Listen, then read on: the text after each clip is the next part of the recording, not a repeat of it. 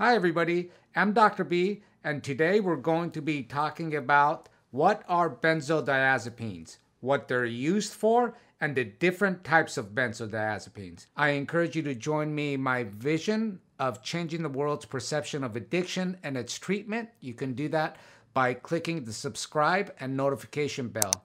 If you personally need any kind of help with addiction or a family or a loved one, please call me at 1-800-779-4715. So, Dr. B, what are benzodiazepines?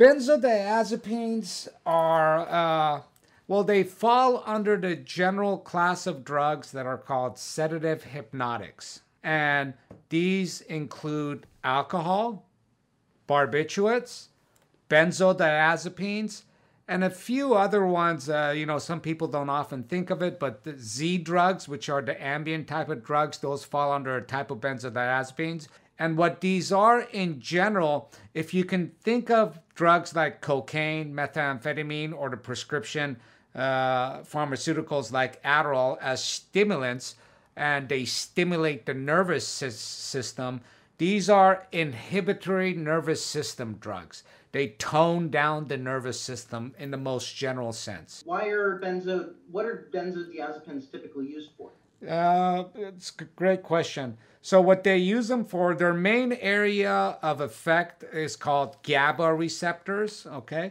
And again, like I said, these are inhibitory neurons.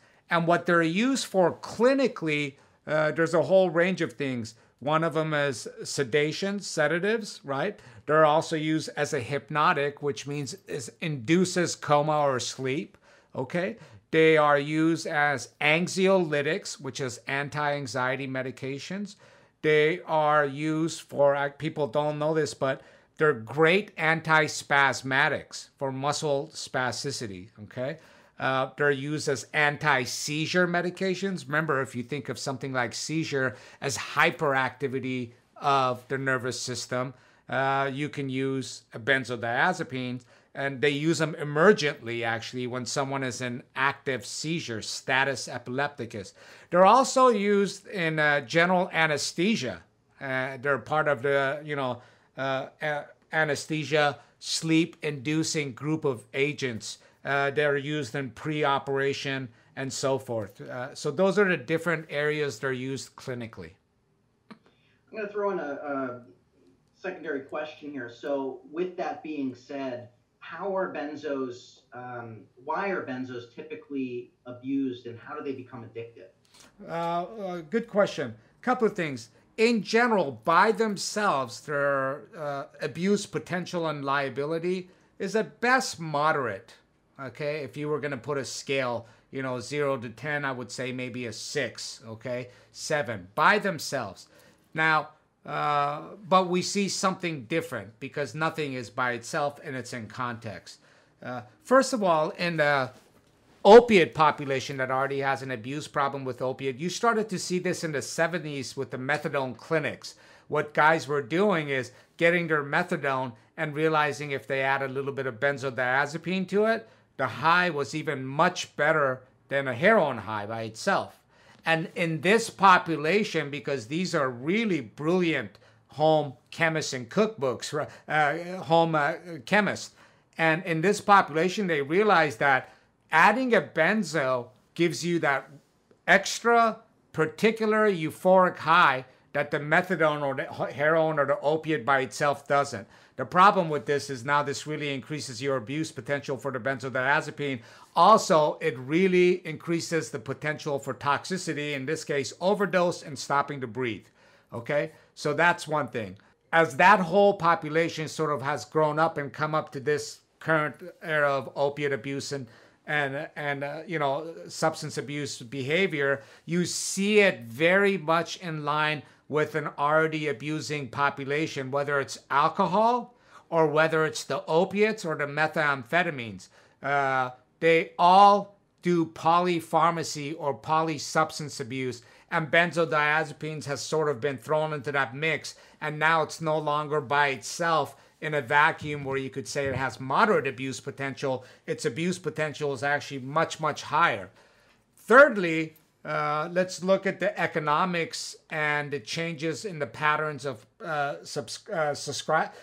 prescribing with the medical community and the pharmaceuticals. In the West, pharmaceuticals do direct advertising, and this has really, really contributed to the abuse of all sorts of substances, and you start to see an over-prescription of benzodiazepines, and for too long a period of time, because depending on the benzodiazepines, they all have abuse potential depending on how old you are, how long you're on it, the dose that you're on it. Each one of those increases your substance abuse potential. So you have three different categories there that I described that has really sort of introduced this as a drug to be very, very wary of and cautious of.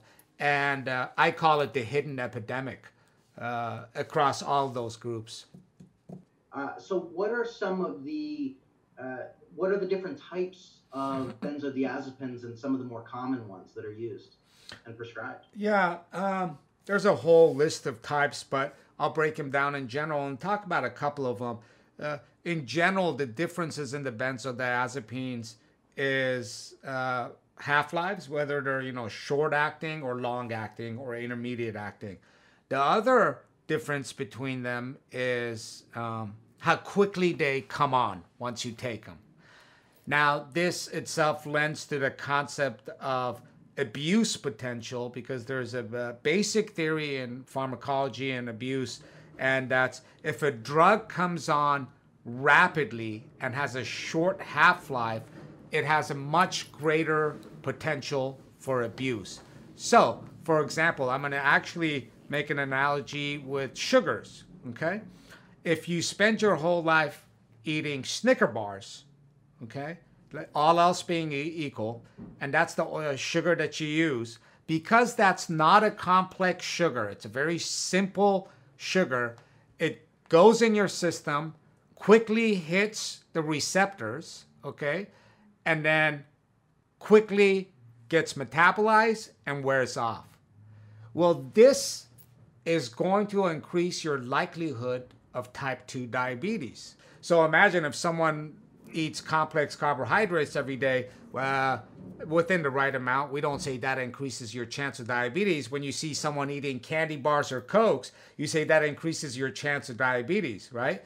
In that same way, Xanax, which is a short-acting one, right, versus Valium, which is much longer-acting, we say things like Xanax have a much higher abuse potential. And this sort of leads into another concept, which people, you think of taking benzodiazepines as anxiolytics, they help with anxiety and sedation. And so you see all kinds of people, you give them a few Xanax bars and they can't remember what happened. They start acting aggressively. They, they get in trouble with the law. And here's the analogy. Benzodiazepines are essentially alcohol in a tablet. So, remember, alcohol is also a sedative hypnotic, okay? So, this is the difference between that guy that tells you, yeah, I can have a couple of glasses of wines and it just kind of puts me to sleep.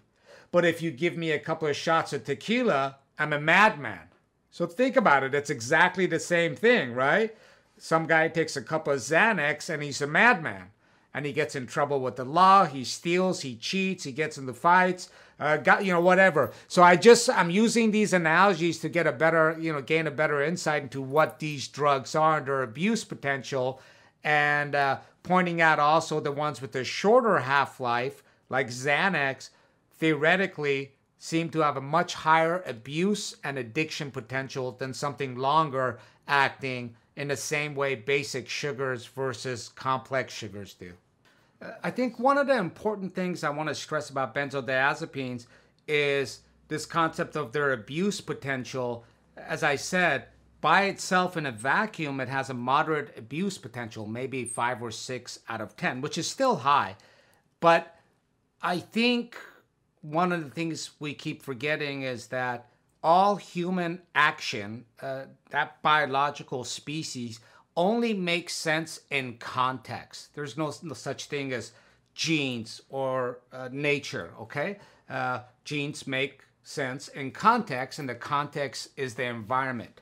In today's environment, for all of the reasons that we won't discuss here, there's an incredibly high number of diagnoses of anxiety, depression, increasing number of other mental health diagnoses, and in that same way, there is an increasing number over the last 15 to 20 years of prescriptions, and I think wrongly for the length of time and amount of benzodiazepines given. So in that bigger social context, you also, if you look closely, there's a very high volume of benzodiazepine dependence and abuse. And the tragedy in this is that management of getting someone off of benzodiazepines is a little bit more tricky than opiates as far as the mechanics go. Takes a lot longer time, and there's a lot of subtleties here that one needs to be really careful of. In particular, one thing that I didn't mention with the class of sedative hypnotics, it's the only class of drugs that the withdrawals from can kill you. No other drugs, heroin, stimulants, no other class whatsoever, psychedelics, the withdrawals from can kill you. The withdrawals from benzodiazepines can cause you a lot of sickness, and they can cause you death, and I think it's the hidden epidemic. So those are basically what benzodiazepines are, you know, as a class of drugs, sedative hypnotics.